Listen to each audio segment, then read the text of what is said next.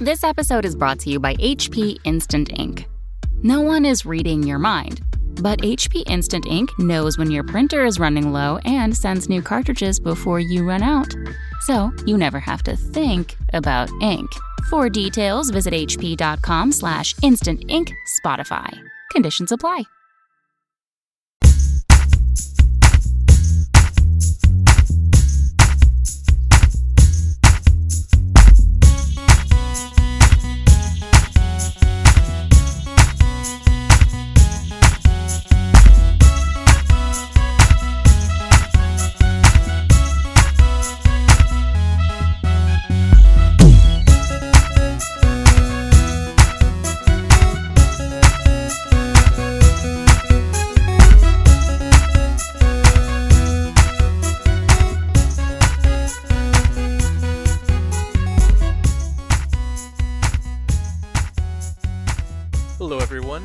Welcome to Chapter Tactics, your 40k podcast, which focuses on playing Warhammer 40k competitively at all levels of the game.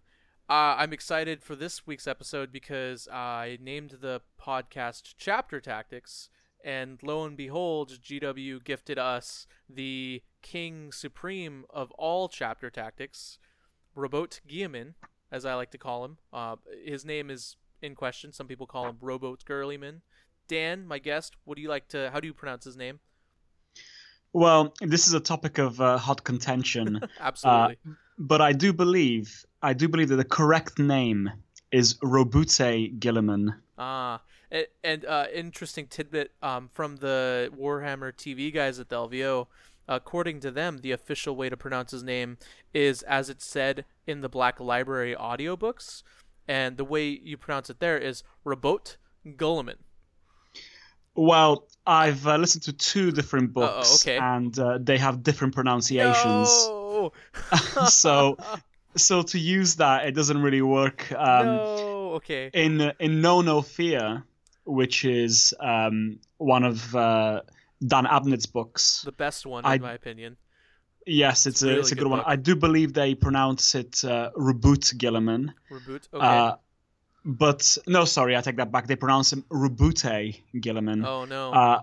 But in the first Heretic, it's Robute Guilliman. So no. Okay. Well, anyways, that's very, very interesting. Guys, I will be for the rest of this podcast referring to him as Guilliman. So if you guys don't know the difference between Guilliman and Guilliman, because they do sound different, I just take that from the Latin derivative of Guilliman because it's a French word. And you split the two L's and you make a ye sound. So that's how I pronounce him personally. You guys can also call him Big Bobby G.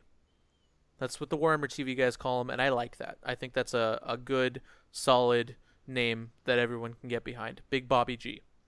So, anyways, we're going to be talking about of course, Gathering Storm 3, Rise of the Primarch book. We're going to talk about everything. We're going to go over everything in the book, all the data slates, all the rules. But we're not going to cover every little individual thing. So if, as you guys do tend to call out every single episode, we are going to skip a few things. It doesn't mean that I missed them or that I forgot about them. It's just I didn't feel like that specific role was worth mentioning in the grand scheme of things. A perfect example is the Visarch when we talked about the Gathering Storm, the Fractured Bael'tan, the first part 1. I didn't feel like mentioning that the Visarch had the could automatically pass lookout sirs on Yvraine. I didn't feel like that was worth mentioning, just personally, just because I didn't really like that rule from a competitive standpoint. Like I felt like it was kind of cool and fluffy, but it didn't add a whole lot to the actual Visarch character. And he's sadly the worst of all that triumvirate. So I'm going to skip a couple things. I'm going to highlight the things that I feel are important. If you guys want to chime in and say, hey, I actually think this rule is important, you could say so in the comments, frontlinegaming.org. I will not disagree with you. I'd like to hear you guys think all the time. Dan, are you excited? I'm actually very excited. For those of you who don't know, Dan is a writer on the blog. He is also a huge Ultramarines fan. His Ultramarines paint scheme is to die for. As soon as I saw pictures of your models, Dan, online, I kind of just wanted to grab all my models and throw them into a fire pit. You're giving me a lot of credit. I don't think I don't think I'm an incredible painter. What I do have is a lot of trial and error practice. Oh. So the scheme you see on the internet has taken about 18 years to develop.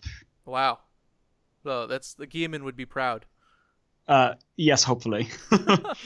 So we're going to be talking about the rules, the data slates, and how they kind of will affect you and your own local meta and the overarching tournament meta. Not just ITC, but ATC, ETC, Nova, every meta. And also we're going to talk about some lists that maybe we have. My personal goal is to get Guilliman and make him really competitive and maybe get him to a top table. But there's multiple ways to run him. He's a real versatile character, and we'll get more into that when we talk about him and at the end of the podcast. So if you guys want to fast forward to that and skip all the tournament news stuff, which we're actually going to jump into right now, go ahead and go to the end of the podcast, and that's where we talk about specific list building with Guilliman. I don't have any lists. Well, I do have lists that have Cypher and Voldus in them, but I don't have any specific lists that revolve around those guys. Mostly because I think that they're not the big awesome release for the Triumvirates. Obviously Guilliman, that, and I'm also very biased.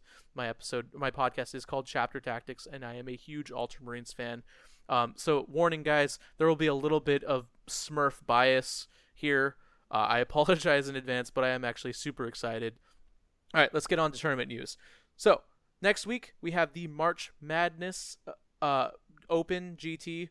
I think it's just the March Madness. It is a large event in Arkansas. We actually talked about it 2 podcast episodes ago. I interviewed one of their representatives. It's going to be a great event. I suggest you go to look at that event if you want to attend an ITC event in Arkansas. You're going to get a lot of ITC points. They're giving out a huge cash prize pool. It'll be awesome. It'll be a really great event, and I'll link to that in the show notes so you guys can check that out more. Also, we have the first annual GHT event in New South Wales, Australia. I don't know much about the event, but it's going to be next week, the 18th, and it's a 6-round event. So it's a 6-round event that's already really cool. I don't know how many people. They have no players registered yet, so I don't know if it's going to be an actual event. But if you're in the area in Australia, that might be something you want to check out. It's a 6-round event. Have a good, nice weekend. And then finally, there is the Allies of Convenience Renegade GT in Arizona. It's a team tournament that I will personally be attending. It's an ATC or ETC. I think it's ETC style team event. It's going to be a lot of fun. My 2 teammates, because it's only going to be 3 players, not the traditional full team, so it's kind of like a mini team tournament. And the 3 players on my team are me, Brett Perkins, the guy who won the Las Vegas Open, and I also had him in an interview last week, and then Matt Root, the guy who is the ITC champion, last season's ITC champion, I should say. So that's our team. I'm going to be bringing my Warp Company, which is a battle company with 30 Warp Spiders.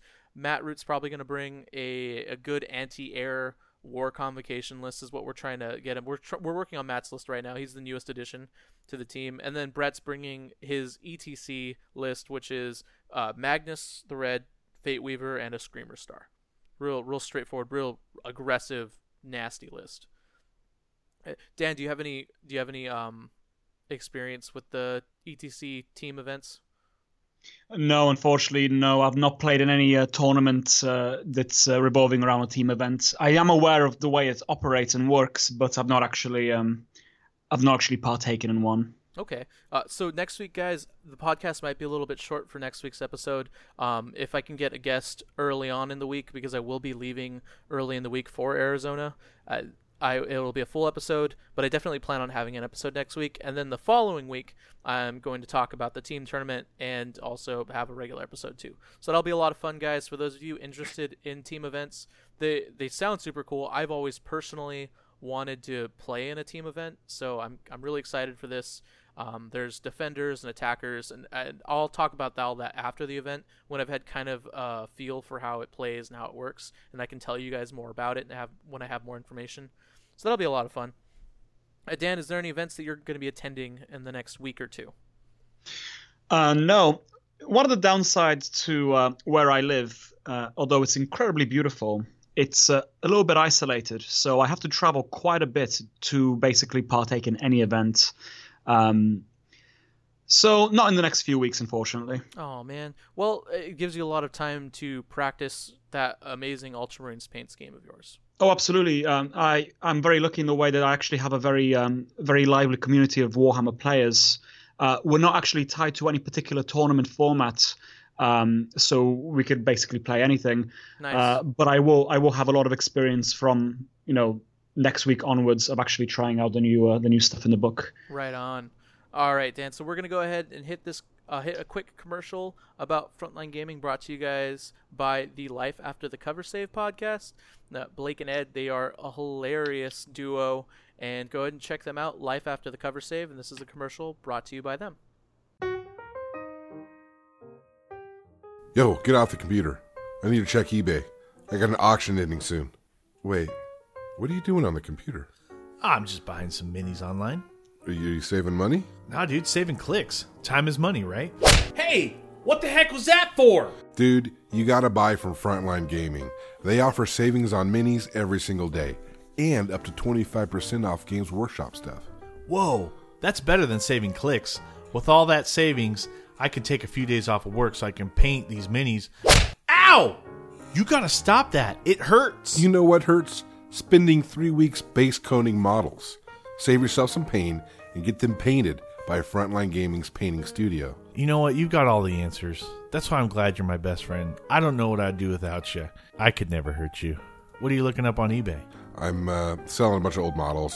Don't really use them anymore. Why aren't you going through Frontline Gaming's secondhand store? You can get money or store credit. I think you broke my nose. I don't like your tone, mister, so I'm just going to say this. Head over to frontlinegaming.org for more details.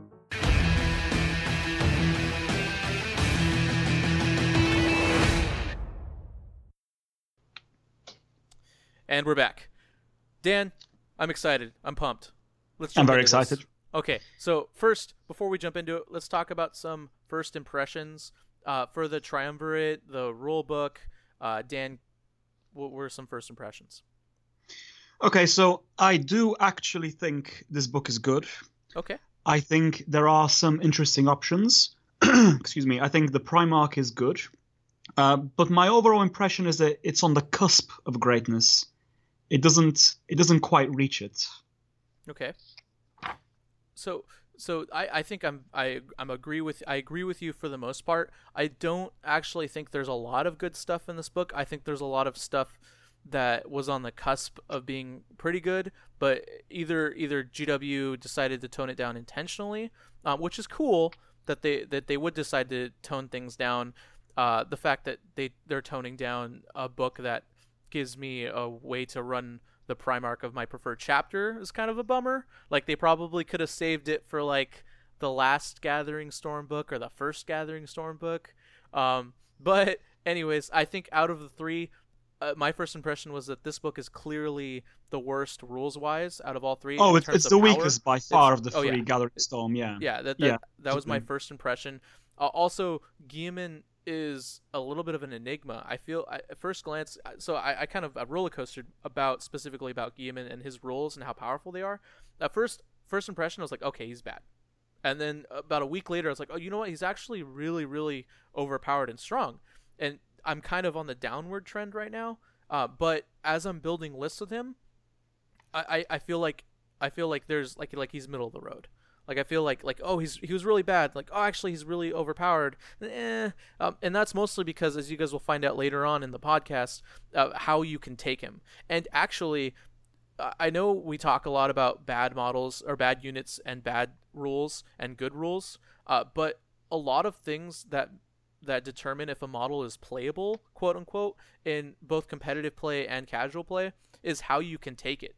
For example, Sorcerer Cabals from Chaos Space Marines. You never saw Sorcerers in a Chaos Space Marine detachment, or you rarely saw Chaos Space Marine detachments with Sorcerers because you could only take them in combined arms detachments in the Chaos Space Marine factions. But when the Cyclopia Cabal was released, all of a sudden Cabal Sorcerers were one of the most highly sought after CSM units in the game. Ditto on Librarians in the Librarius Conclave. Outside of rightfully so as Tigerius, well. yeah, absolutely. That's a really powerful formation. And you might be thinking like, hey, that formation is really strong. It's not actually just the formation rules. Sure, harnessing on a 2+ is good, and also the fact that you have all those rules, but it also limits the amount of powers you can cast, which is bad in a sense, but the most powerful thing about it is being able to take 5 independent characters and attaching them to anything with 0 attacks. That's absolutely, you're not unbound. bound to a Force Org. That's right. Exactly. And so that's what I've been waiting for. That's basically with list building. What I was waiting for when I finally got my hands on this book is how can you take Guilliman? Is if you can take Guilliman solely by himself in a formation, that's really good. If you can take him as part of a formation that, or a detachment that you'd want to run anyways. For example, if he was an option for a battle company, a Gladius Strike Force battle company, he would be amazing because you're already going to take a battle company. You just get a free Guilliman on top of it. That's amazing right there. So how you take units depends, will also basically decide if a unit's playable or not. So there's something to think about as we're talking about these. And the only reason why I bring it up is because it's a little ambiguous with how you can take Guilliman, and we'll talk about that when we get to his data slate, and also Voldus and Cypher. That's pretty much it. That's our first impressions. Let's go ahead and go on to the rules.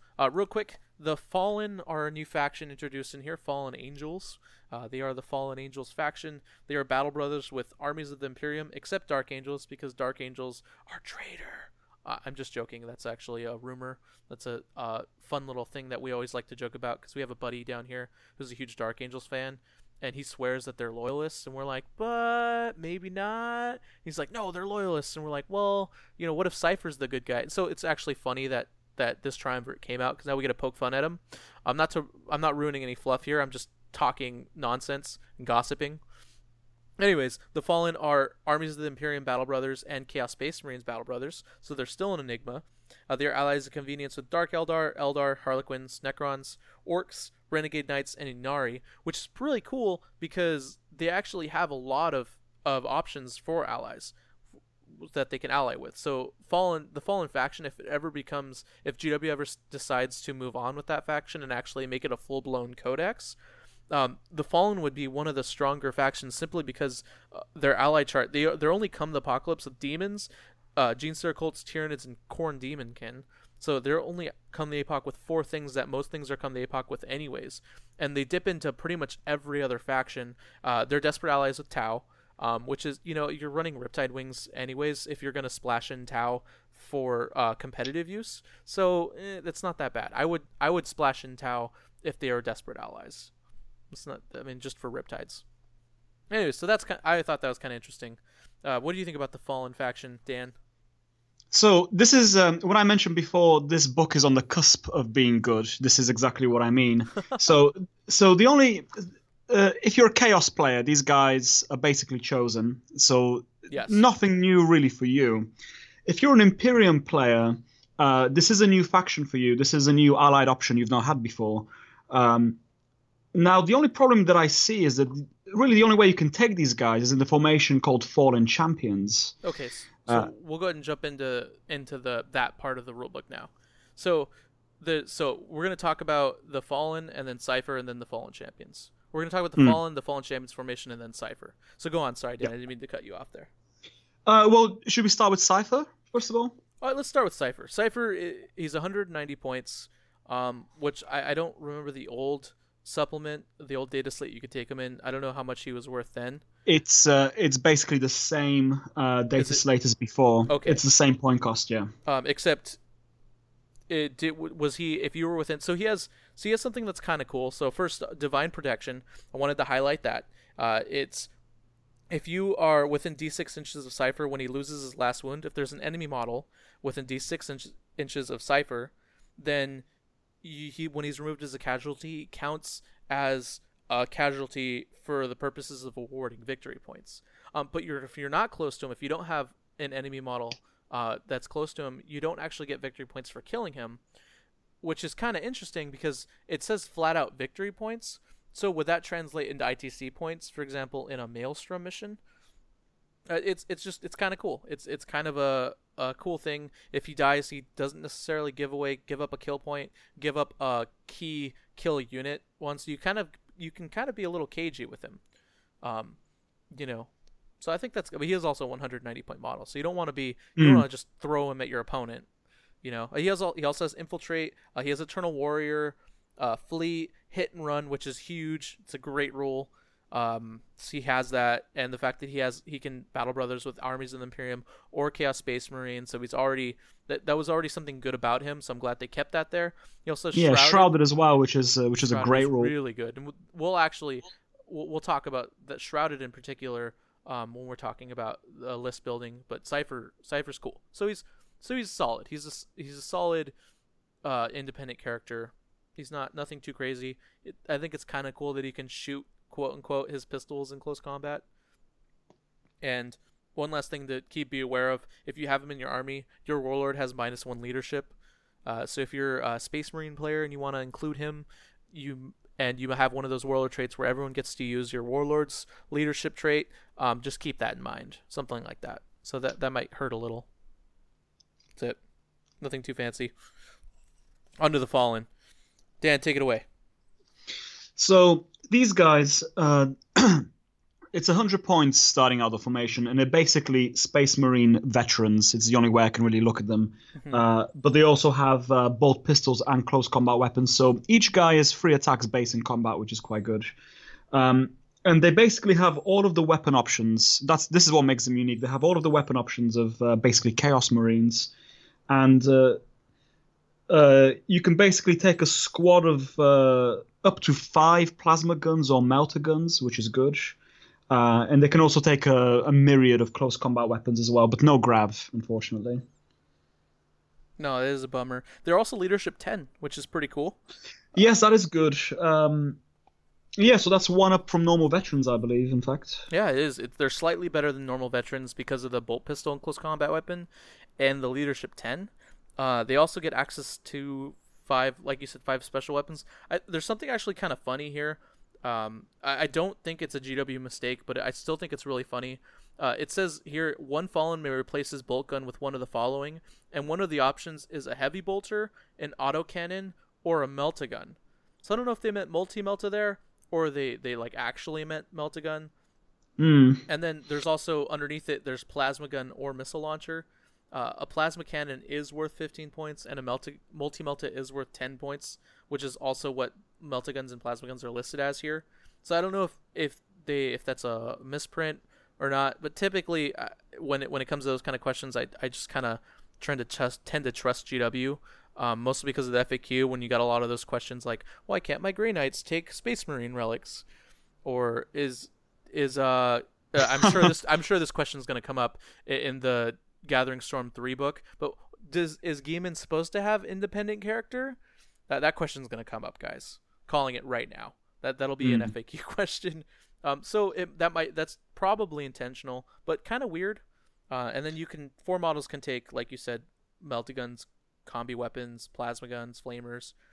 So they're also kind of like a command squad in a sense. That's the closest you do to compare him to, I think, would be a command squad with a few different options. You mentioned before you think the melta gun might be a typo. A multi-melta would have been a lot nicer, I think, as well. Oh yeah. Now here's the big thing that I don't like about these. The Fallen Champions formation does give them infiltrate, which is cool, but you can't give them a dedicated transport. No. So you can't buy them pods. You can't buy them a Rhino, Razorback. So they're essentially still 1 wound Marine equivalent bodies, and they're 100 points. So they're 10 points more expensive than a command squad. So ultimately, I think they're a bit underwhelming. I think the biggest downside of these guys is that the only way to take them is with Cypher. That's a lot of points you're going to spend on. I think I did the math briefly just now, in fact. So if you take 5 guys with 4 plasma guns and 1 combi and Cypher, that's 360 points. Yikes. That's a lot. And that's basically the minimum kind of expense you'll be looking to spend on these guys if you want to take them. I do think the formation has great rules. I think infiltrate. If you could take 3 squads of these guys and just infiltrate them, you can bolt these guys onto any kind of detachment, as we said before. You don't have to be battle brothers because they're so independent, because they can infiltrate ahead of your lines. But the formation is a mandatory cipher, and then 1 to 3 units of fallen. So that's good and bad. I mean, so with cipher you can have 1 tough to kill unit. You can have 1 shrouded unit appearing almost at the enemy lines. And doing some damage. That's good. But at the same time, Cypher's not really a tank. Any kind of ignore cover will be able to remove the unit from play very easily. Or just mass shooting. If you shoot just a bunch of bolters at them, they'll die just as easy. Even with that 2+, if they're in ruins from Shrouded. That's right. I'm just thinking, okay, what's a common army you're going to come across it in a tournament? It will be a White Scar Battle Company. Right. It will be Tau. We've all seen the Hunter's Eye Relic. We all know the new Psychic Power Space Marines have access to. You don't have to.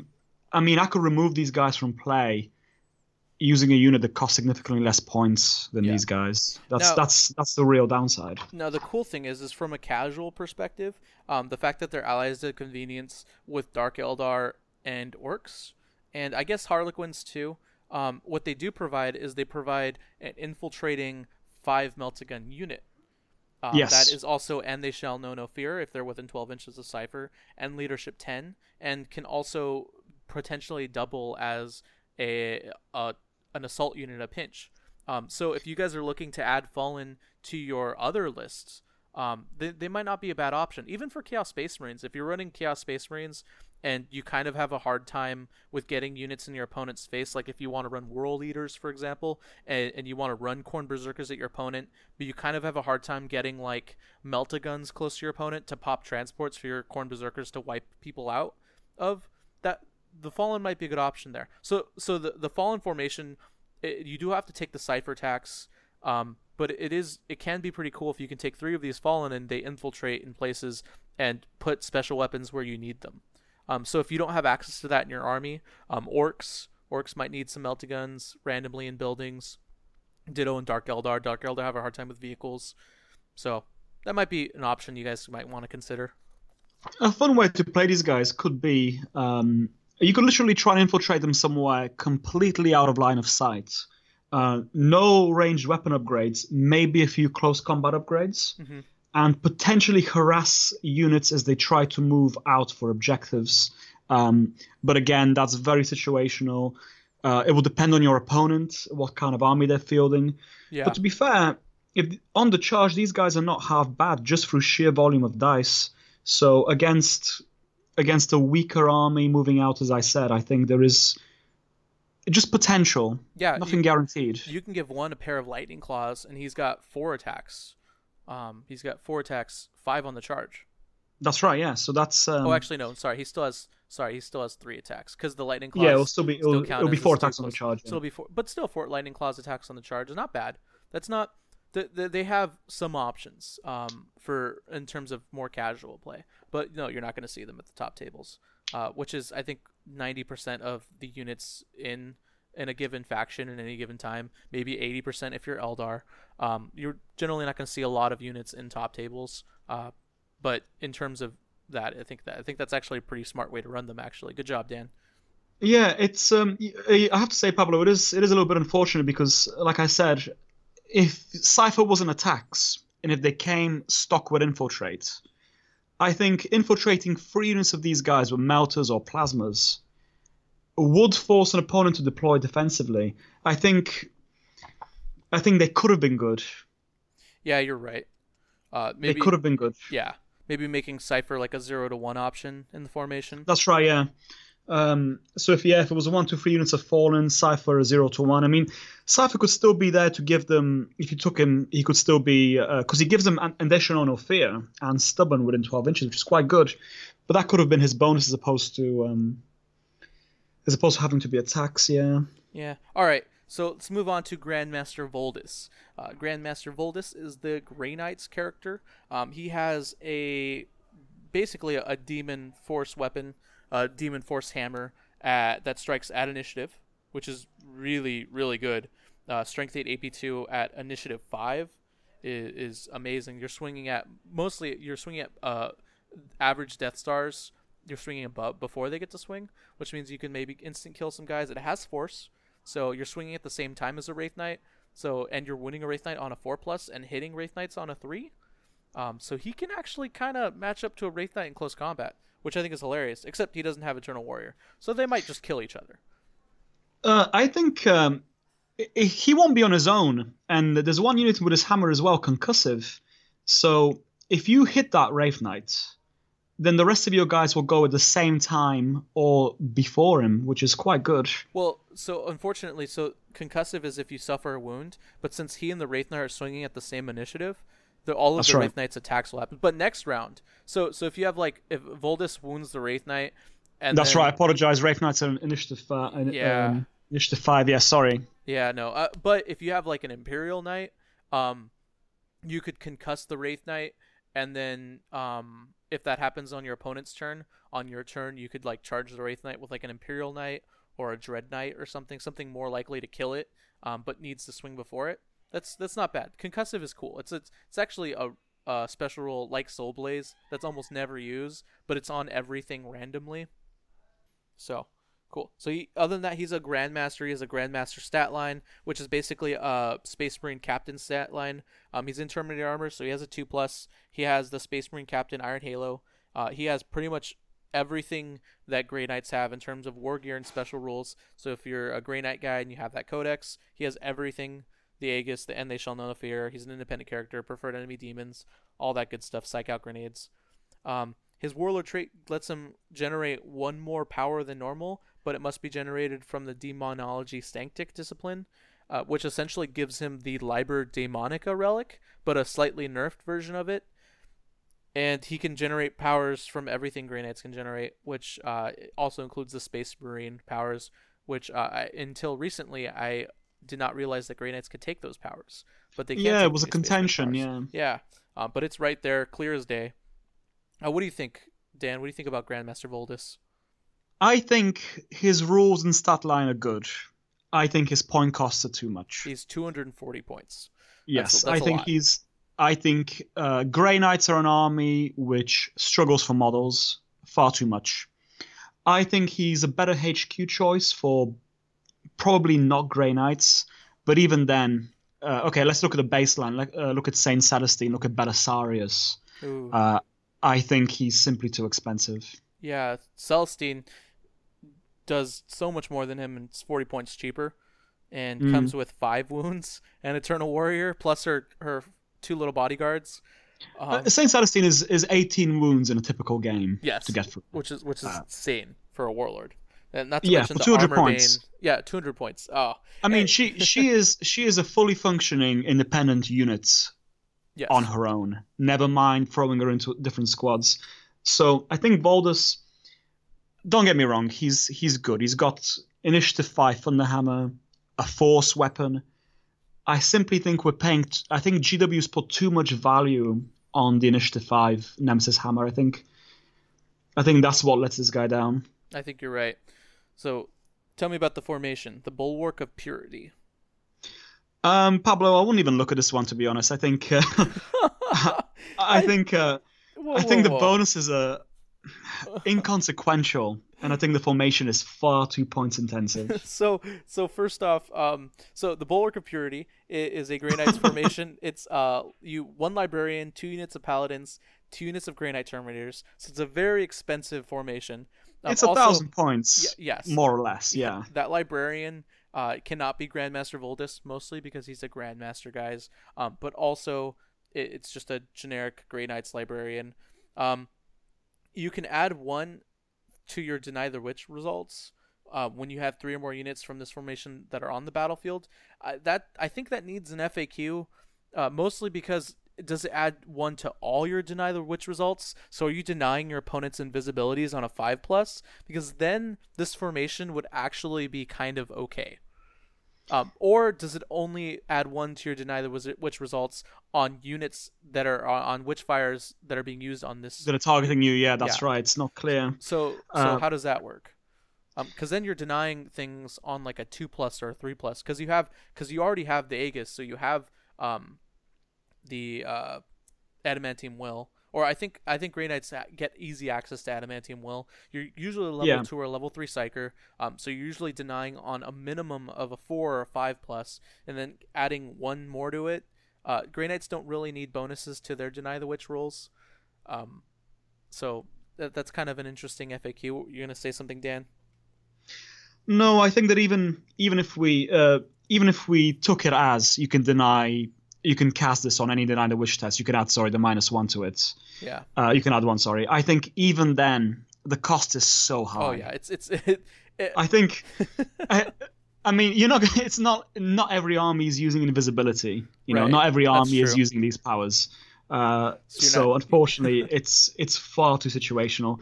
And Yeah. unfortunately, even in a casual game, the restriction of formation, no dedicated transport. Oh yeah, that's true. Oh, I think. they can deep I strike. think Grey Knights can deep the s- strike. That's they. they can deep strike, but maybe I want to put some Terminators in a Storm Raven. I think not being able to do that.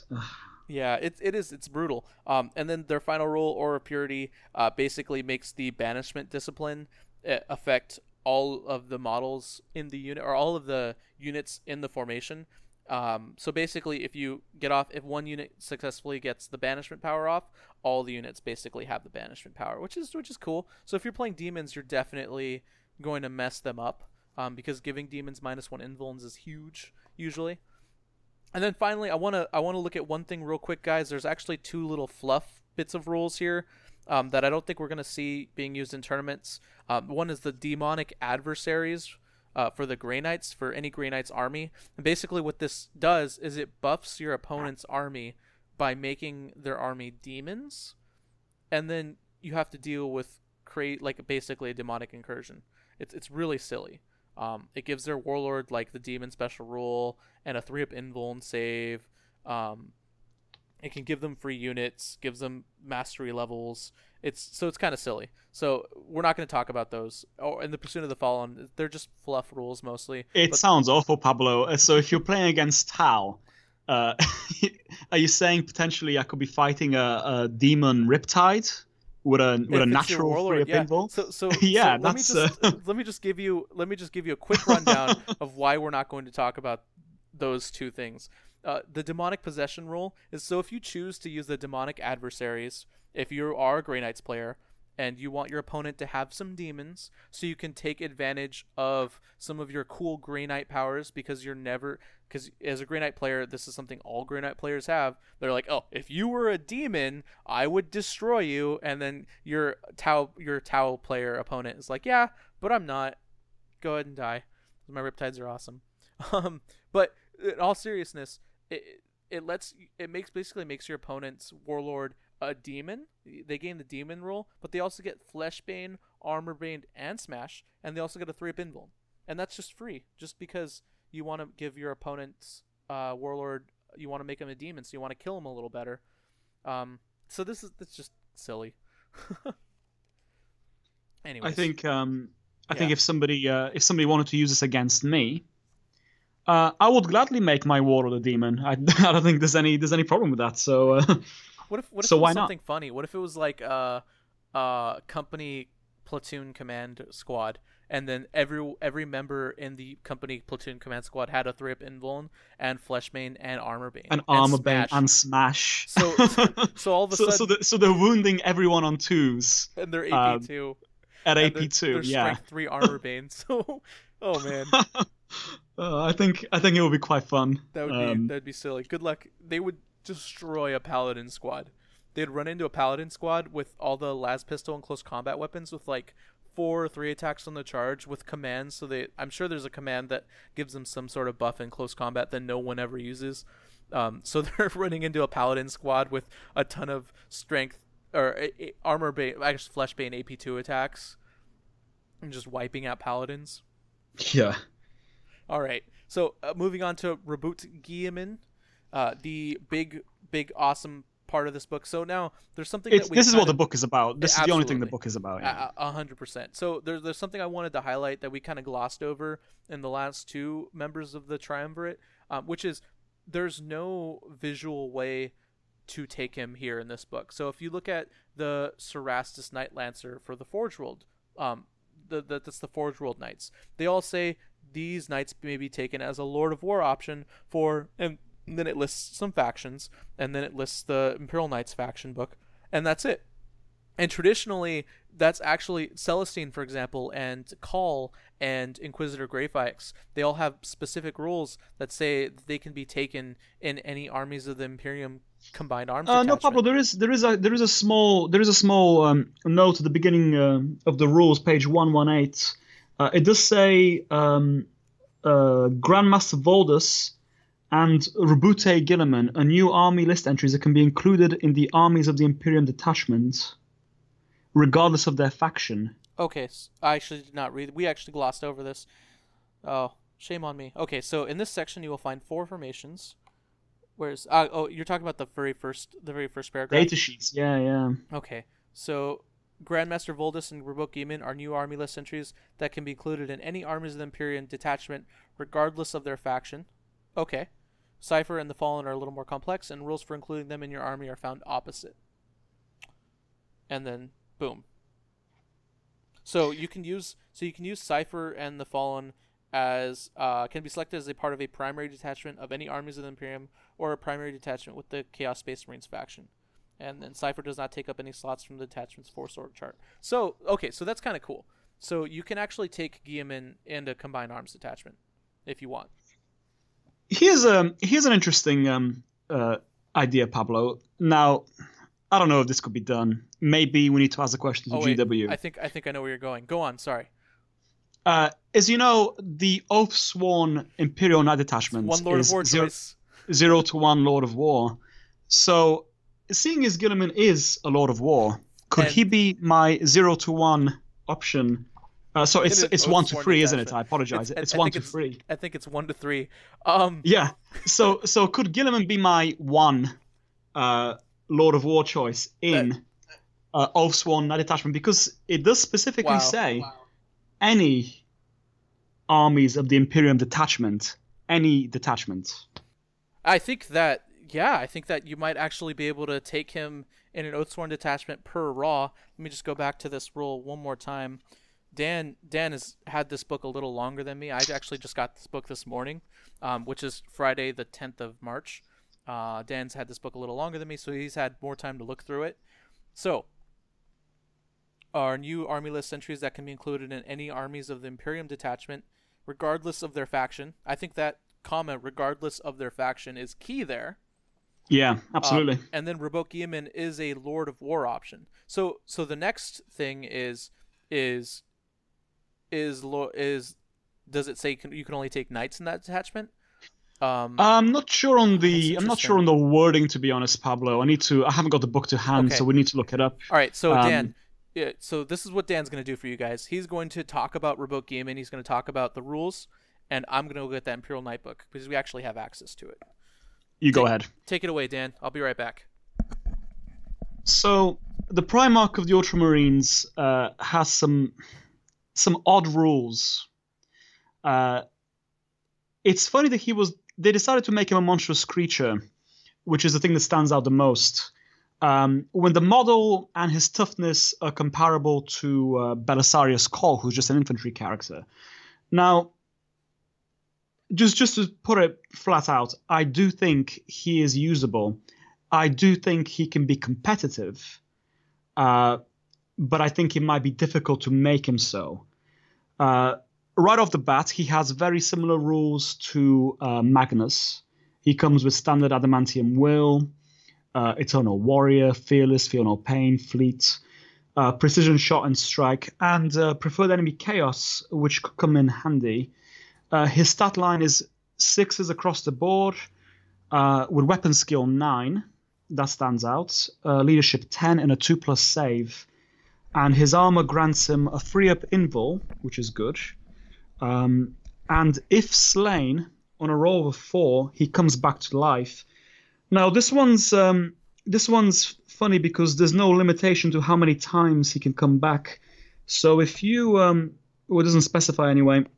So if he was slain twice, as long as the game doesn't end, and you roll a 4+, he would come back to life with D3 wounds, which could win you the game, but it's not a guarantee. 350 points for the Primarch is very, very competitive, and I think that in a typical Ultramarine army, for the same price as Magnus, you could bring in Reboot Guilliman and a Librarius Conclave, which could unlock some more options, which are beyond just being able to spam psychic powers. Okay, I'm back. Oh, welcome back. Okay, so what did we cover? What did we not cover? Sorry, I've just covered his basic special rules. I've covered his armor, and I've covered his point cost. Okay. Did you say he has precision shots and precision strikes? Yes, I was going to move on to that in more detail. That's actually very key with the rule of his sword, of the Emperor's sword. In particular, a rule called the Touch of the Emperor. Any attack with this weapon on a to-hit roll of 6 is resolved at Strength D instead of Strength 10. Yes. So that means that any precision strike is a D strike. That's a very, very good rule for sniping characters in units. Yeah, absolutely. It's actually really good just for sniping anything in general. If you can stick a D shot on like a Grav Cannon Marine, absolutely, yeah. Wolf Stars on a Priest, where basically the good thing, the reason why this is so critical, especially for dealing with Death Stars, isn't because you can stick it on a character. It's because you can stick it on any model in the unit.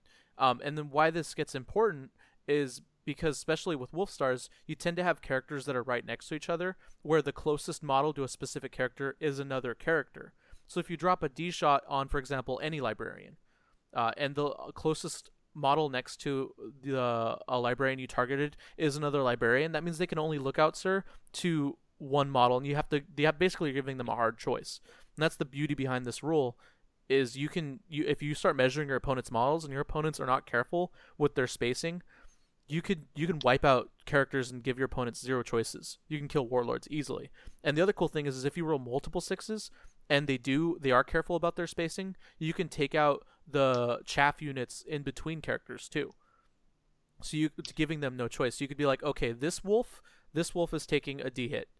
It died. Okay, now this Librarian is taking the next D hit. Oh, the wolf that was going to look out, sir, to it. Sorry, he's dead. Now you got to look out, sir, to your warlord, or kill the Librarian.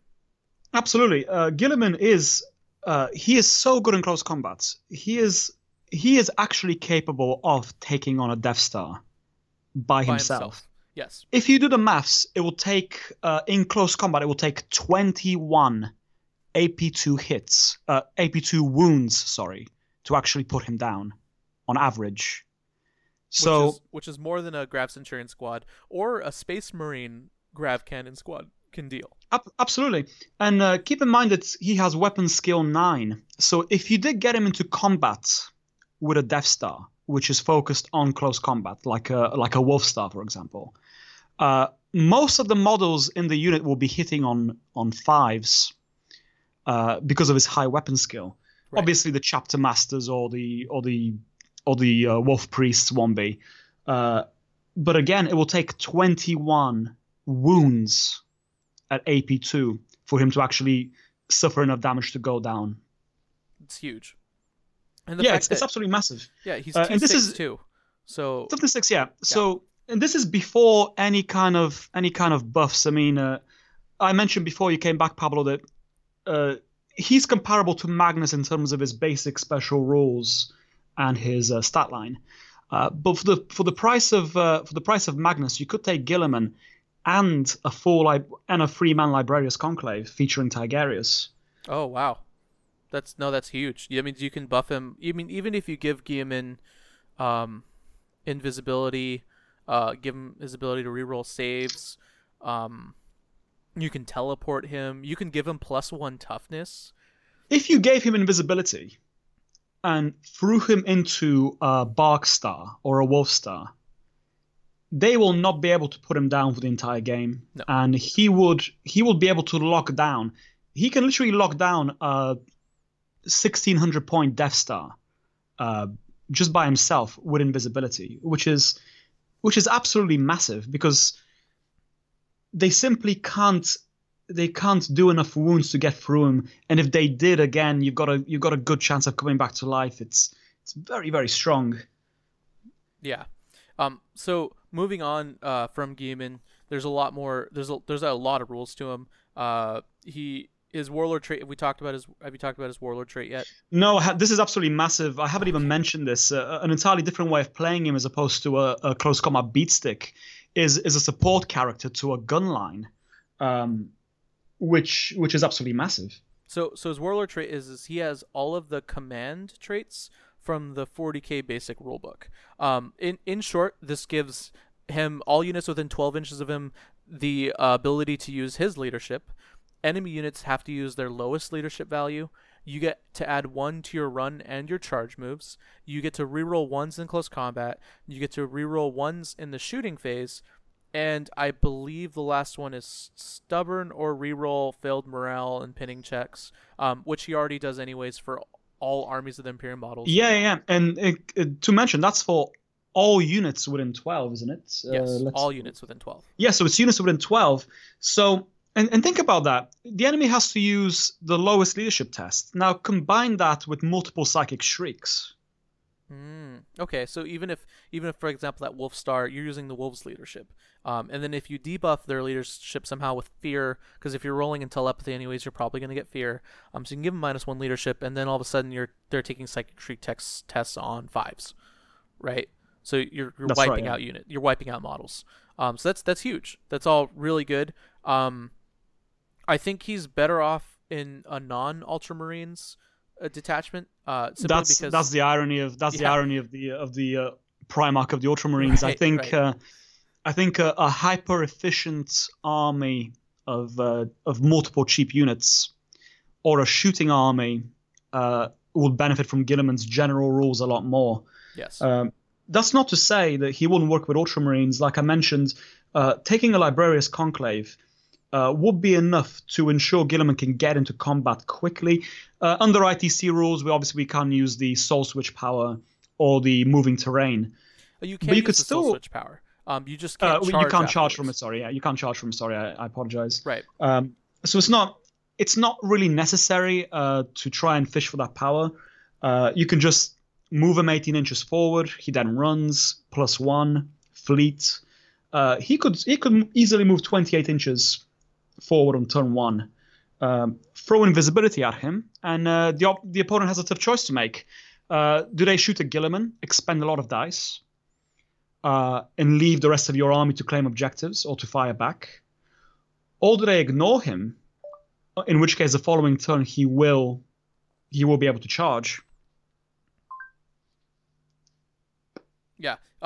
No, it's actually cool, and we'll talk about that a little more when we talk about lists, because I do have some list ideas with Guilliman that specifically revolves around threat saturation. And what threat saturation is you shove a bunch of threats down your opponent's throat that they have to deal with. It applies pressure. It could be shooting threats. It can be, most likely, that's close combat threats.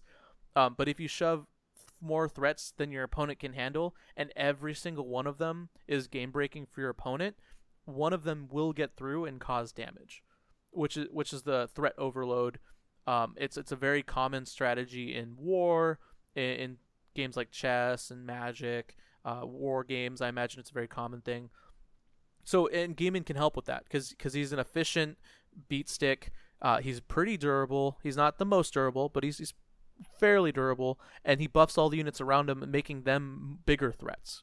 So he is a threat, and he makes other units threats that wouldn't normally be threats. So he's cool. So he's a great all around model. And I think he's not strong. He's not Magnus strong. Magnus, in terms of raw power, killing things, removing things from the board, versatility. I think Magnus is still a little better. Even we if, saw it at the Las Vegas Open. Right. There was multiple lists with Magnus in the top 8. Yeah. I think with the correct psychic dice pool, Magnus is the best single unit in the game. I mean, that's unquestionable. But Guilliman is a better force multiplier. He's a better force multiplier than Magnus, but easily. So you have to build a list around, because he's a better force multiplier than Magnus. You actually have to build a list around Guilliman. Whereas Magnus, you do have to kind of build a list around Magnus's strengths and weaknesses, but you can also just bring Magnus and he'll do work by himself. Oh, I mean, Magnus is amazing. If you just give him some more psychic dice, he'll be casting deep powers and summoning units every game turn. I mean, Magnus is expensive, but he is unquestionably the best single character unit in the game. So absolutely, that goes without saying. So we're going to move on to the Triumvirate of the Primarch. Now, I know that you guys are going to overlook this, but I actually think it is the best Triumvirate formation out of all the Triumvirate formations. So all of the Triumvirate formations are basically the 3 models, the Triumvirate, in the box that come with it. They all are taken in that formation, and then they kind of get a special rule that's kind of cute, and they usually get like a leadership special rule, some special rule that focuses around their leadership. In this case, all 3 models are touched by fate, so they can reroll 1 failed saving throw each turn for each model from this formation. And then all friendly units with armies of the Imperium faction have the stubborn special rule while they are all on the battlefield, which is actually pretty cool. So it's not a leadership bubble or anything. They just have to be on the battlefield, and all your armies of the Imperium units get stubborn, which is, as Dark Angels battle companies can attest, is pretty bad. It's pretty good. It's not bad. But the reason why it's great. It's great. Really good. It's the most expensive one, but it's got the best actual special rules. Yes. And then the reroll 1 failed saving throw a turn for each model is insane. And then it's massive. I'll get more into that with my lists that I have planned out for him. Dan did just blow my mind. Oh, speaking of which, we'll get to the Oathsworn Detachment in a second. But Dan did just blow my mind with the new ways to take the Guilliman, because I was under the impression that you would only be able to take them in the Triumvirate or the Ultramarines formation in the future. So that's kind of cool that you can take Voldus in any detachment or Cypher in any detachment. Actually, I think Cypher has his own rules, but you can take Voldus or Guilliman in any of the armies. Yeah, Cypher has to be in the formation, but Voldus and Guilliman, I believe, you can just take them. Right. So I actually have a new list brewing in my head, but on to the Oathsworn Detachment. So the rule says that they may be taken regardless of faction, right? In any Imperium detachment. So the Oathsworn Detachment specifically says, as a restriction, all units in this detachment must have the Imperial Knights faction. It's a teensy bit contentious, but I think it's still pretty clear that you can't take him into the Oathsworn Detachment for Imperial If that's Knights. The wording, I would agree that you can't. The wording is all units in this detachment must have the Imperial Knights faction. So though you could take him theoretically, he is not an Imperial Knights faction model. He is a Space Marines faction model, which means you cannot take him. So you try to take him. You're like, hey, Magnus, or Guilliman is like, hey, I can hang out with you guys, and the Knights are like, nah, bro, you're not a Knight. And then Guilliman smashes them with his D sword, because that's what he does.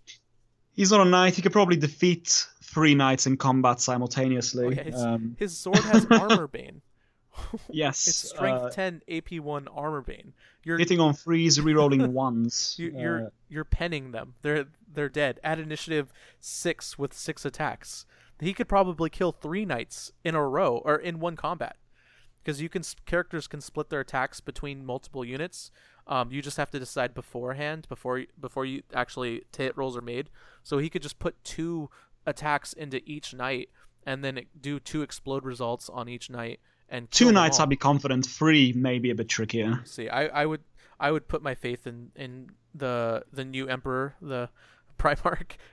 There's some quick little, not fluff spoilers. I think it's pretty obvious that he's trying to be the new leader of the Imperium, a pseudo emperor, if you will. Which is, if you've read Unremembered Empire, is extremely funny, because the entire premise of the Unremembered Empire book is that he's not trying to be the leader of a new Imperium, but everyone assumes he is, And so it's kind of, anyways, that's just Ultramarines fluff getting sidetracked. It's because during those turbulent times of the heresy, everyone is looking for any small sign that there might be corruption or evil behind the acts.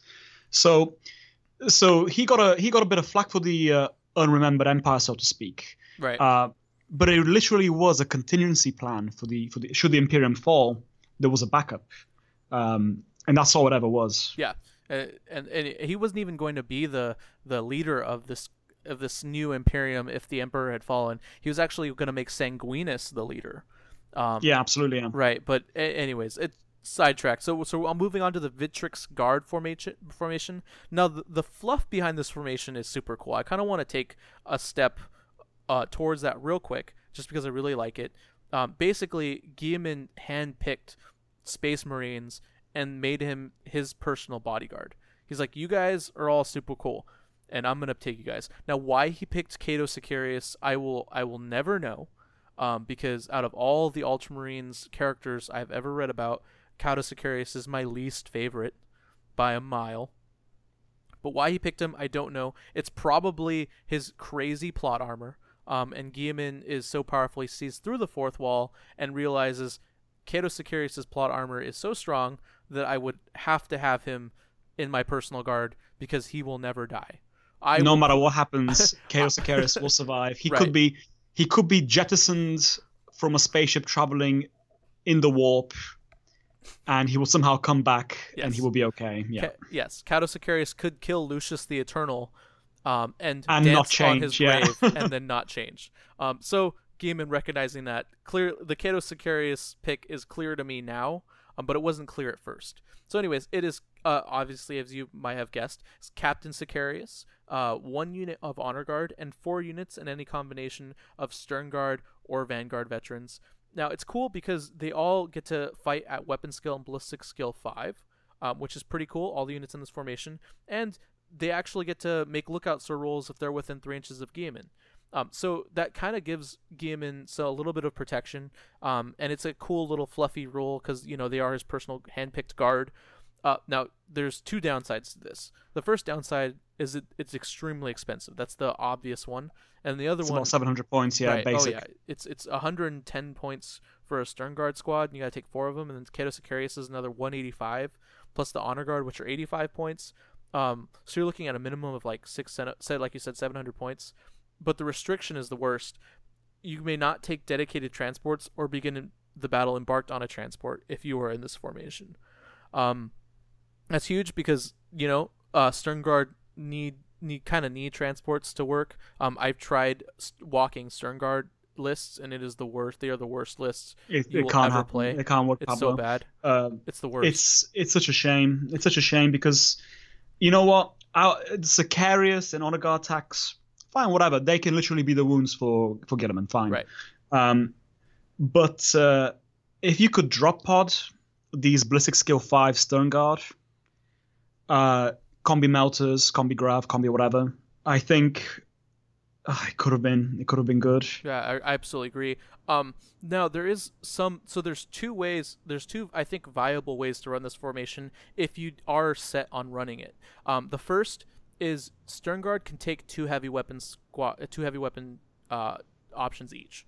So you can make the Stern Guard kind of pseudo Devastator squads, give them las cannons, maybe not multi-meltas. I think you want to stick to longer range guns, plasma cannons if you're feeling really feisty, missile launchers, and then you can surround Guilliman with all these Stern Guard squads. He's giving them all essentially ballistic equivalent of ballistic skill 8, because you're wounding on 2s, re-rolling 1s, plus your doctrine. So he's basically buffing them that way, so they're super efficient shooting wise, and then when you get in within that 24-inch range, they'll start blowing you up with Stern Guard rounds. So I could maybe see that as a kind of weird Stern Guard gunline formation that kind of moves at your opponent's middle of the middle of the board, and if you get anywhere near it with a Death Star, Guilliman will just run up to you and start smashing your face in. So I could kind of see that. And it would also be kind of cool if you took a Librarius Conclave with that and then tried the roll for the Geomancy power that lets you ignore cover or ignore line of sight. So your Stern Guard will become a little more efficient in that way. But anyways, that's one way I think you could run this formation. And then the other way is, and I think it's the worst way, is with Vanguard veterans deep striking down, because they can deep strike. You get access to servo skulls, your armies of the Imperium. So that might be kind of cool if you want Guilliman to be more aggressive, because the Vanguard veterans will kind of like meet him halfway there and provide lookout sir attempts. So it gives him some survivability as he's moving across the dangerous 48 inches to get to your opponent. But it's not the most optimal. I think the Sternguard gun line I think is the best way to run this formation personally. Dan, have you taken any thought to this formation? No, I think I agree with the gunline idea. I also think you could take a CAD and just take some fast attack dedicated transports, walk him into them turn 1 for the Sternguard, maybe to get him into better positions. But no, I think the Lookout Sir bonus is fine. Remember, he's not an independent character, so it's on a 4-up.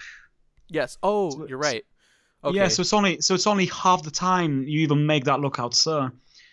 And I just think the cost is too high. It's too inefficient. Yeah, I agree. It's more for a fluffier list. I know I'm going to try and use it at least once. You could in a fun game. This could be great. I mean, imagine this in a Zone Mortalis game, for example. Oh, that'd be awesome. This could be unbelievable in that kind of scenario. Yeah. Meeting Guilliman on a warship. It's just you and him, and in a tight course, you're dead. Anyway, that does sound like a lot of fun. I also have about 60 fully painted Sternguard models just staring at me with puppy dog eyes because I never use them anymore. So I think that'd be kind of cool to bust them out. All right, so moving on to the Warlord traits table. We're going to go over this very quickly. Warlord trait number 1 is all friendly units within 12 inches of your Warlord that are armies of the Imperium must reroll failed morale, pinning, and tests and fear tests. That's okay. It's not the best. 2 is your Warlord has the counterattack special rule. That's all right. Your Warlord has a preferred enemy is 3. 4, which is the big one. It's not the best one, but it's the big one, the one that everyone will focus on. 4 is you can add 4 to any roll to seize the initiative. So you're seizing the initiative on a 2+. If you take Kodiaz, you're seizing the initiative on a rerollable 2+. And Space Marines are historically one of the best factions at going first. They always consistently kind of want to go first because they're so good at alpha striking. And if you don't know what alpha striking is, you can go to my very first episode of Chapter Tactics. I have the link to all of my episodes of Chapter Tactics in the frontlinegaming.org blog. So if you want to listen to that, that's kind of cool. There's some alpha strike tactics there. So that's cool. If you roll up that Warlord trait, that could come in handy. But the problem is you have to roll for it. So Pablo. I think we need to ask the question of GW because Marneus Calgar, one of his rules is he gets to pick his Warlord traits from the Space Marine selection.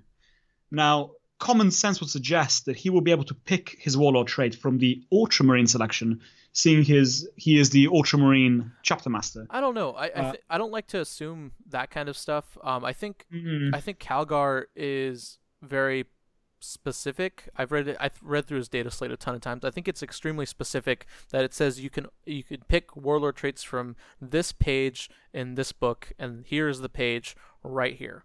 And the Warlord traits for the forces of the Ultramarines is when generating their Warlord traits, an Ultramarines Warlord may choose to roll on the table below instead of those found in Warhammer 40,000 the Rules or Codex Space Marines. So one could make the argument that Calgar is instead of rolling, he gets to choose. And then because when he's generating his Warlord trait, he gets to choose whichever Warlord trait he rolls.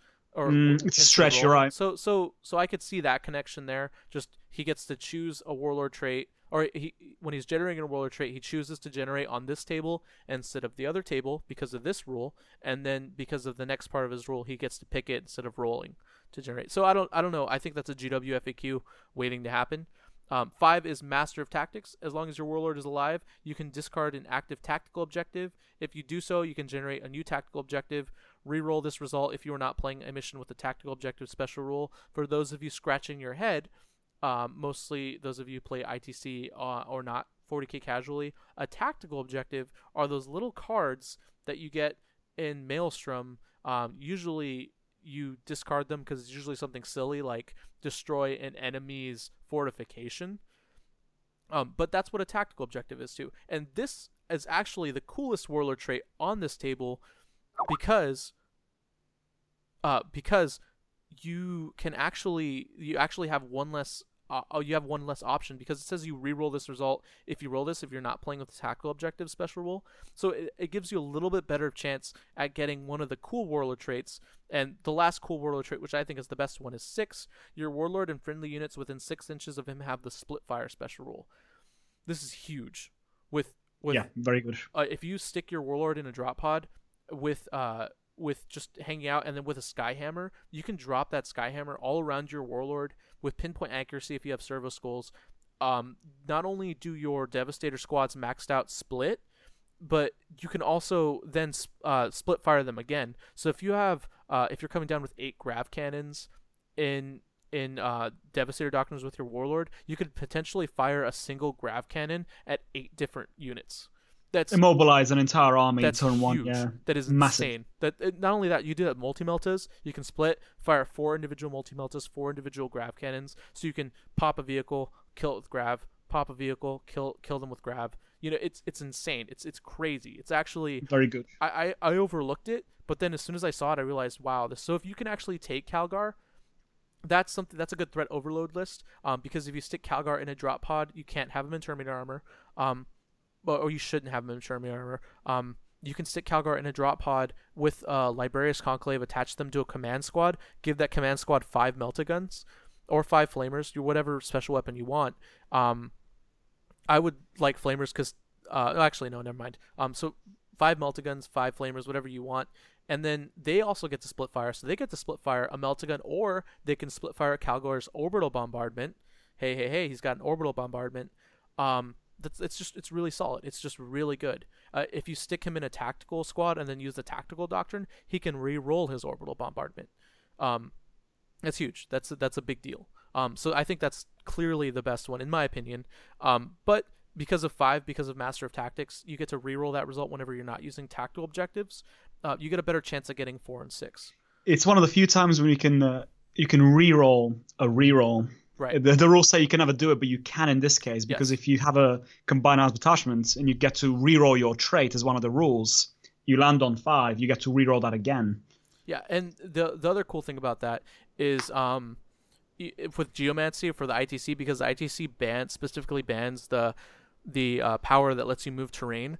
The Geomancy, the powers that are good in the Geomancy book other than that power have gotten a lot better because the chances of rolling them are higher. So that's just kind of cool, a little tech there. So basically, moving on to the Relics of Ultramar. Dan, you've been talking about these. You said that they're your favorite part of the book. I'm not personally one of them, other than Guilliman. I'm not personally a big fan of any of them, though I do have a question about one that I think GW could answer an FAQ on. So go ahead and take it away. Okay, so it says that you can take these relics. And you can also take relics from the original codex as well, so you can mix and match. And what I like here is you could make 2 Eternal Warrior characters. You can what is it? What is you can get? One sec. Yes, you can make 2 Eternal Warrior characters, and I like the Helm of Censure, which is a relic that gives your character, your warlord, whoever's carrying the relic, preferred enemy. I think that's quite good. It's 30 points. A little expensive, but that's not bad. I think it's okay. I think in a close combat unit, for example, that could work. That could be quite good. But the Terentian cloak, I think, is superior to the Shield Eternal, because you could give a Chapter Master a Storm Shield, then give him this relic, and he would have a 2-up, 3-up Eternal Warrior, and it will not die. Yes. That's really for the good. same price. It's actually 5 points cheaper than the Shield Eternal, because that's 50 points. But you are missing out on the Adamantium Will special rule, which is whatever. That's not the end of the world. But that's situational. It's not going to come into play as often as it might come into play. It may never come into play. But it will not die over 6 turns. Yeah, I'll bring a wound back. Yeah, I'll take that. Anyone would take that. That's turning your Ultramarines character into an Iron Hands Beatstick Chapter Master minus Pretty the much, Feel No yeah. Pain. That's not bad. So that's cool. One thing I do have a question about. So the standard of Macragge Inviolate. I don't think it's worth looking at. No, so hear me out. First, I think it's actually the only one worth looking at for me personally. Wow, It's okay. 60 points. Your unit gets +1. The unit that the bearer is in gets +1 attack while the bearer is alive. And then if an infantry model within 6 inches of the standard is killed on a 5+, they can make an out of sequence shooting attack, or pile in as if they were in close combat, which is that's okay. That's whatever. The +1 attack is really what I'm looking at here. Also, the adding 1 to their leadership characteristic, that's kind of cool. But the reason why I'm looking at the +1 attack is because over here on the previous page, Relics of Ultramar, units and Ultramarines attachments that can take items from the chapter relics list in Codex Space Marines can choose to take items from the Relics of Ultramar list on this page 133, instead at the point cost shown. So you can't take items from both lists and attachment, and then it says in addition, which means we're not excluding any units. So in addition to these units, one unit of Honor Guard can choose to take the standard of Macragge Inviolate at the points cost shown instead of taking an item from the Space Marine standards list. So the reason why this is important is because the Space Marine standards list specifically lists what units can and can't take the Space Marine standards, like the standard of the Emperor Ascendant in the Space Marine book, but this book doesn't have something like that. So you take the standard of Macragge Inviolate on, for example, a librarian? So could you take a Librarius Conclave, stick the standard of Macragge Inviolate on a librarian, and then give like a Wolfstar +1 attacks? You see, this is why I dismissed it, because I assume that you can only take it on somebody who can take standards. Right, but it doesn't actually say that. You're right. It doesn't say that. The wording is different. It's missing that bit. Right. So raw, I think you can. I think rules is intended. I think maybe you could argue against it. But then again, the whole point of this book is that Guilliman is taking his chosen picked few, and basically taking them with him on some crazy crusade is kind of the vibe I'm getting. So I don't know. It's kind of interesting. I think it needs an FAQ personally. But raw, I think it's pretty clear that you can. Just my personal 2 cents. All right, on to finally the Victrix Strike Force Detachment. I'm gonna go over this very quickly because we're running out of time here. We're going to go over the command benefits first. You can choose to enact one of the each of the Ultramarine doctrines an additional time. So for those of you who are counting, if you have Guilliman in this detachment plus Ultramarines plus the command benefits, that is 9 doctrines. If you take Calgar, that is 10. If you take a Battle Demi Company, that's 11. It's already a lot. It's a ton of doctrines. You also can, in addition, you can use multiple doctrines in a single turn, which is kind of, finally they've given you something to do with all the extra doctrines, so you're not playing into doctrines through 2 games instead of 1. Because like if you go in your second game, you're like, well, I still have 3 assault doctrines left from my last game, so I'm going to go ahead and pop some now, even though you do get a new set of doctrines. Just a little joke. So in addition, you can choose to enact any combination of Devastator, Tactical, or Assault Doctrine in any of your turns, subject to the normal number of times you are able to use each doctrine. So that's kind of cool. You can pretty much always have tactical doctrines if you math it out, because you get 4 tactical doctrines, 1 from the Battle Demi Company and 3 from the normally, and then you can combine the Assault Doctrine and the Devastator Doctrine and kind of make them a pseudo tactical doctrine. If Skyhammer was one of the auxiliary formations in the Victrix Strike Force attachment, and you could call Assault and Devastator Doctrine on the turn the Skyhammer drops, I think it will be absolutely phenomenal. Now remember, but the actual... Go ahead. Go on, sorry. Now remember, when you enact the Perfect Doctrine, Rabot Guilliman's Doctrine, or the Ultramarines Doctrine, it says all Ultramarines models in your army are affected. The only ones that it doesn't affect are the Battle Demi Company, which specifically says only the models in the Battle Demi Company are affected. So your Skyhammer still benefits from all these doctrines. So you can that is take good it as an independent formation. just separately by itself. Yes, that is good, and I think rerolling all hits on the assault marines turn they charge. I think that's good. Yeah, it makes it even more punishing. Yes, the assault. I think a lot of people like using Ultramarines Doctrine for the Skyhammer simply because of the fact that you get those rerolls and you get to be a little bit more efficient. And usually the Skyhammer Marines die after they come down, so you don't need any of the other doctrines. Maybe Salamanders, but Iron Hands doesn't really come into play. You don't usually get to hit and run because you're dead before you get a chance to hit and run with White Scars. So I've seen Ultramarines as the go-to doctrine of choice for Skyhammer. So this just makes it a little bit better. All non-vehicle units have the objective secured special rule in this detachment, which is huge. Objective secured is a big deal. I know it's all non-vehicles, which shows that GW kind of learned their lesson a little bit with the Battle Company. As you've seen, minus Celestine, who gets free free Battle Sisters or free Seraphim. There's not a lot of free stuff in either of the Triumvirate books. And then finally, you can re-roll the result on the Warlord trait stable if your Warlord is in this army. Not bad. So yeah, I quite like Victrix Strike Force. I just think it's simply inferior to the double Demi Company of the original book. I think that's the biggest downside. What they could have done, they could have given the Ultramarines access to some of the new formations that became available in Ages of Death. They haven't done that. So basically, the auxiliary choices are literally the options from the Codex Space Marines. That's all you basically have. Yeah. The biggest change, the biggest advantage to using Victrix is that if you take Guilliman as Strike Force command in this detachment, he has objective secured. That's kind of cool. And then that's the biggest kind of gimmick to it, we can say. Yeah. You are rarely ever going to take there's two core choices, the Battle Demi Company and the Strike Force Ultra. I think you're never going to take the Strike Force Ultra.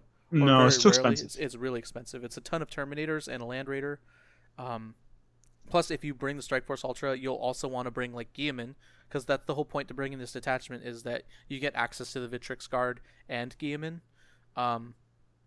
So it's overall it's a very underwhelming detachment, and I don't even see it being used even in fringe casual games that are trying to be fluffy, honestly. It's just the way I see it. Because with Guilliman and the Ultramarines Doctrine, you already have 6 doctrines, so that boosts Skyhammer alone, so you don't need the 9 really. So anyways, it's unfortunate. And then that's it. That's the end of the book. All right, on to lists. Dan, I have 3 list ideas. You go ahead. You list yours. Okay. So the first list, this is the more casual list that I had thought of, and it doesn't use the Victrix Guard formation, but does use the idea I talked about in terms of the gun line. I think Guilliman would go really strongly in an Ultramarines attachment that had Thunderfire cannons, maybe quad guns from Forge World. Quad mortars, yeah, quad mortars, Devastator squads. You can even mix up the heavy weapons and Devastator squads. You can give them las cannons finally, and he just sits in the middle of all these Marines. You take a battle company, because obviously you probably should. You take a battle company, take a combined arms detachment with Guilliman in it as the Lord of War choice, and then that's where you include all your Thunderfire cannons and extra stuff as well. And then I know it's really expensive, but I'm sure you can kind of finagle it in there. And that's you have a gun line. You have a Space Marine gun line, like a true Space Marine gun line. You can even throw an Aegis defense line in there to give some of your Space Marines some extra survivability. And Guilliman gives them all extra doctrines. He gives them all reroll 1s even when the doctrines run out. And he gives the doctrines to the quad mortars, which is pretty cool. So I think that for me, I think that kind of list it's a really fluffy list. Guilliman provides a close combat element that a lot of Space Marine units, Space Marine players that don't want to run Death Stars lack. Because if you don't run a Space Marine Death Star, Space Marines are actually really bad at close combat, which is hilarious because they're supposed to be like the challenge close combat gurus of the galaxy. But Orcs, Chaos Chaos Demons and Chaos Space Marines, and I think even Eldark with Wraith Knights do it better, just in a single like unit or single model basis. So Guilliman provides casual players or players that don't want to run Death Stars a beatstick model that can match up to all the other beatstick models in close combat. Finally, you can't take the Chapter Master, but I think even he falls short of Guilliman, and I think a lot of people don't like running him fluff wise either because they're Chapter Masters. So, anyways, go on, Dan. I think what you could compare Guilliman to is an Imperial Knight. Yes. He's about the same point cost. He actually hits a lot harder, and he's more survivable, but he's slower. What benefit he does have is that he can be influenced by psychic powers more easily than an Imperial Knight. He can be moved around using the electromancy, the fulmination powers, for example. Yes. Whereas an Imperial Knight couldn't. And the way one list idea that I had would be some really, really strong Alpha Strike list built around the Skyhammer and a combined arms attachment. And what I would do is I would literally start Guilliman as the only unit on the board. And I would hide him out of line of sight. The list will be made up of, obviously, your typical Skyhammer. The CAD would be Tigerius, Centurions, obviously with Grav in a pod. And there would be 2 tactical squads in pods. And what I would do is I would drop, obviously, the 5 drop pods turn 1 or turn 2. Guilliman would walk out of cover. I would use electro displacement to move Tigerius and Centurions back a bit. They don't need to be that close. And the opponent would have a choice.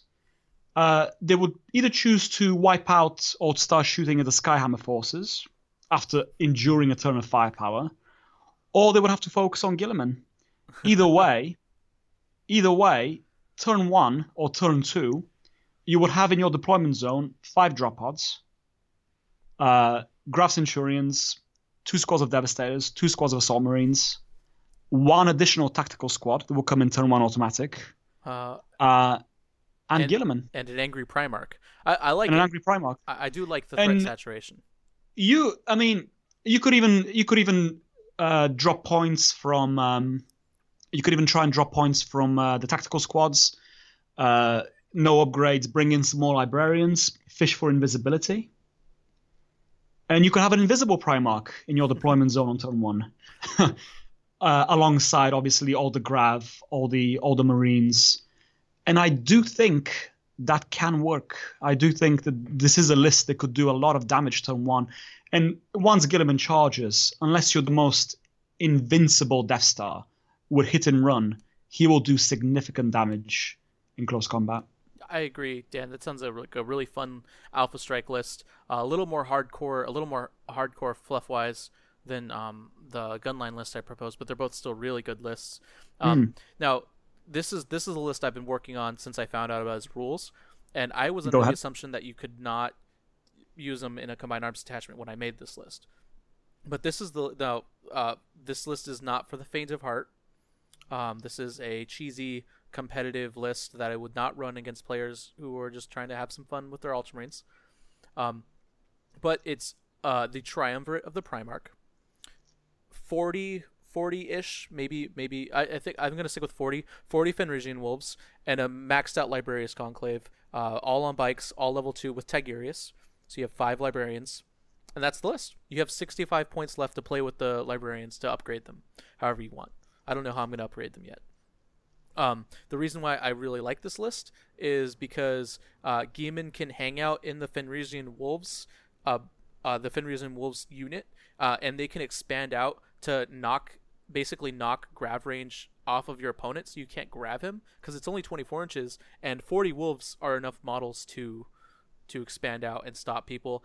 You have Voldus and Cypher in the unit, giving them an add initiative strength 8 or strength 10 attack, a close combat presence, and as well Cypher gives them shrouded and hit and run.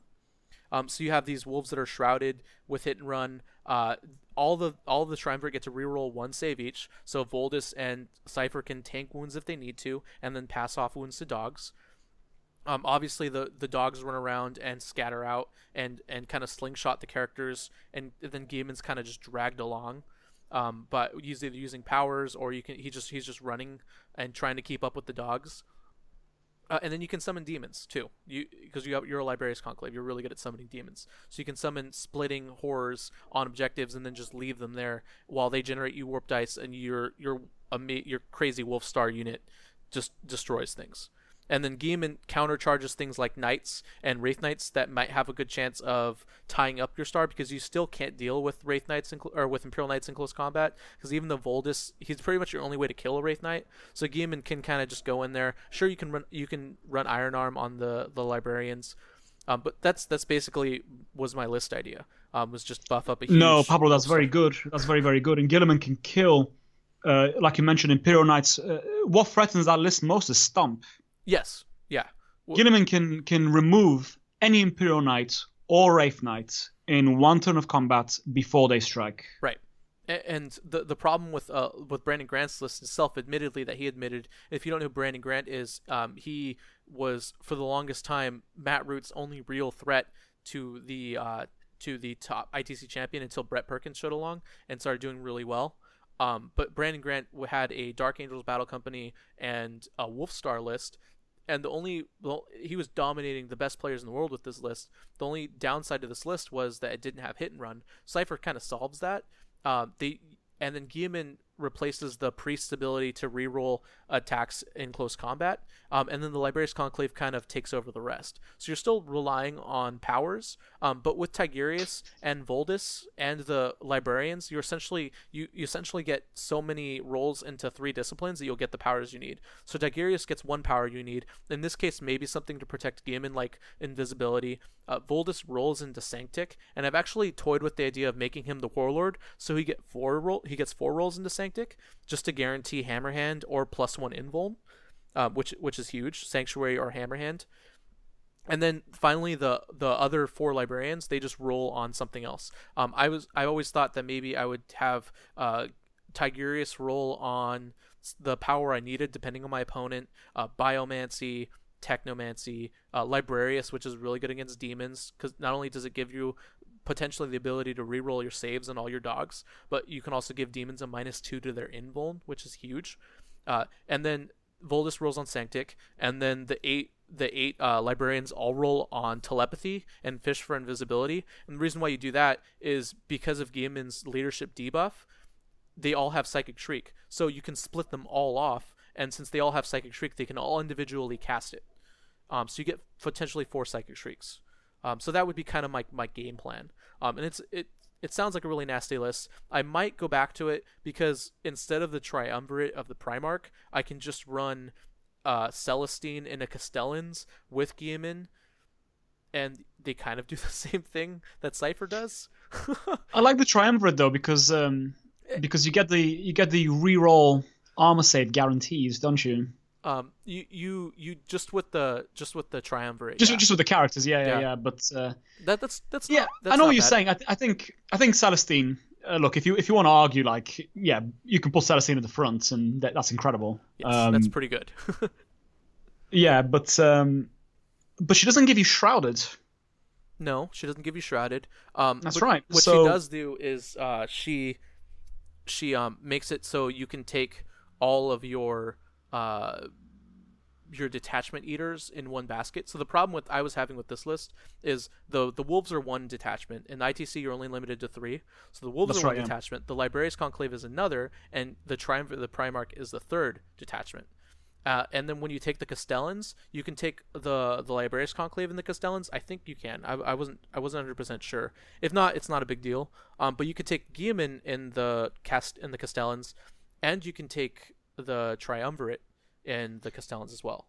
You absolutely Not can the take Triumvirate. Guilliman. Okay. Yeah, And remember, Pablo, in the Castellans of the Imperium detachment, an often overlooked amazing rule from Courtiers in Agents of the Emperor. is opposite. If you take Courtiers, the whole thing has objective secured. Yeah. Every single model Not has the objective wolves. secured. The wolves don't have objective. Not the sadly. wolves, sorry, but all your but Celestine would, and all your has characters it, would. Yeah. Celestine has it, which is really all you need. Your librarians have it if you can take a Librarius Conclave and a Castellans.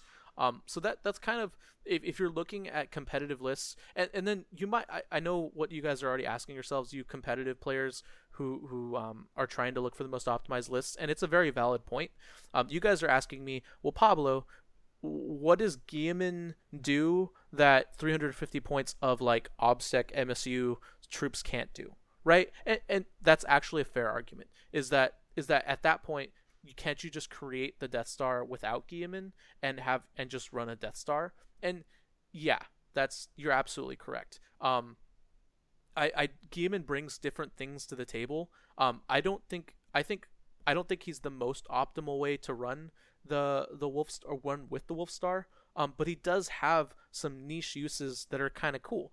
For example, he can like we said, he can take out knights, which is cool. He also gives the wolves, makes them just teensy bit faster because they get +1 to their run and +1 to their charge, which is helpful.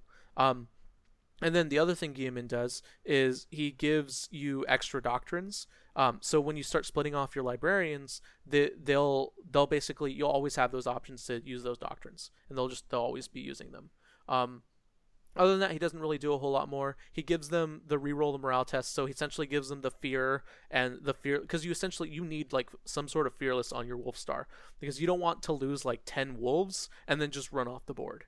So Guilliman gives you that option. He makes you leadership 10, and when Cypher tries to get Guilliman to lower his leadership, Guilliman just gives him the middle finger. Says, "No, I'm the Primarch of the Ultramarines. You will not lower my leadership.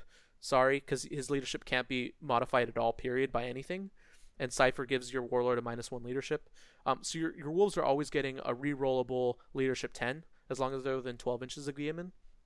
But I'm not sold on 100% on if Guilliman is the most efficient use of those points for that list, which I'm kind of bummed. No, I think you're right. I think if you break it down to just pure mathematics, mm-hmm.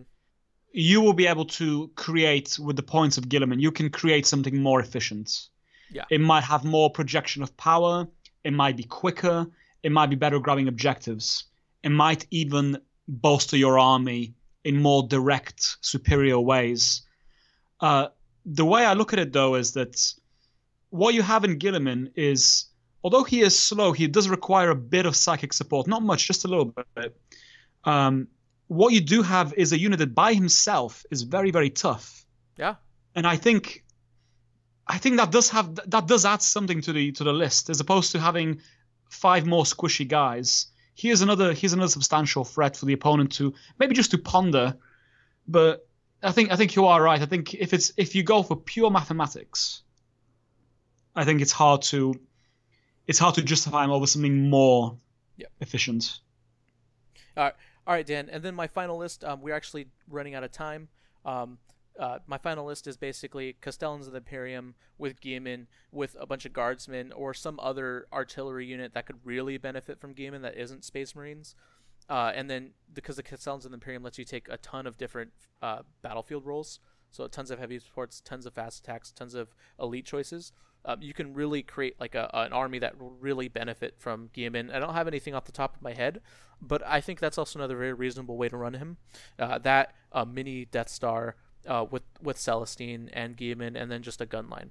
That's kind of cool. All right, guys, that's all the time we have. I would like to give a quick shout out to the ITC. The ITC did update their FAQ, so go ahead and take a look at that. I don't know if it's officially updated and cemented yet, but there are interim rulings there, and it is definitely changed. Also, the new ITC missions are pretty much done. I don't know if Reese is going to announce them over the weekend, but I'm super excited about that. You guys are going to be listening to this on Saturday, so they might actually already be up. And if you are listening to this on Saturday and they are up, go ahead and take a look at those.